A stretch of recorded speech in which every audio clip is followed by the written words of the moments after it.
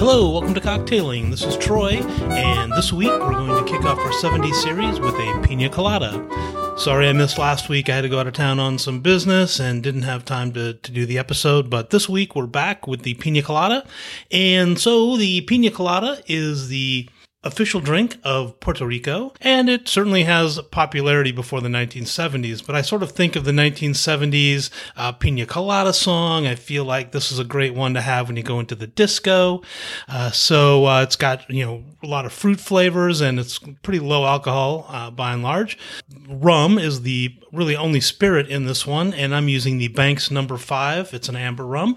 You can use any rum you might happen to have around. Don't use the dark rums like the Cruzans that we've used before, but if you have a light rum, go ahead and go with that. There's also cream of coconut in this. I'm using Coco Lopez cream of coconut, so there's a difference between cream of coconut and coconut cream. Cream of coconut, which is what we're using, has sugar added to it. Coconut cream is just, very coconutty sort of water.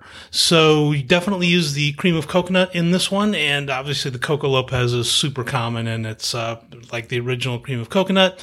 Got some of that. I've got pineapple juice and a little bit of lime juice. So let's get to it.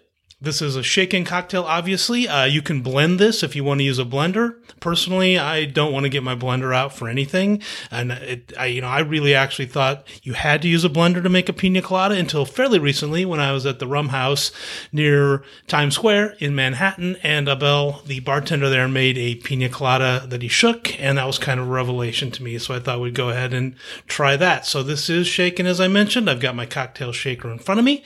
Got some ice ready to go. And so into that cocktail shaker, 2 ounces of rum, 4 ounces of the cream of coconut, Coco Lopez in this case. There are other brands, but Coco Lopez is so easy to find. 1 ounce of lime juice and 1 ounce of pineapple juice. That is all in. I'm going to add some ice and give this a really vigorous and thorough shake.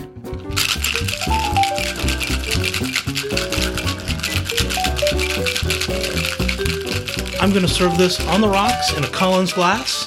So I've got my Collins glass. I've got ice in there. I'm going to pour this in. And I'm going to garnish with cherry and a lime wheel. And let's give this a taste. Yes, that is a pina colada.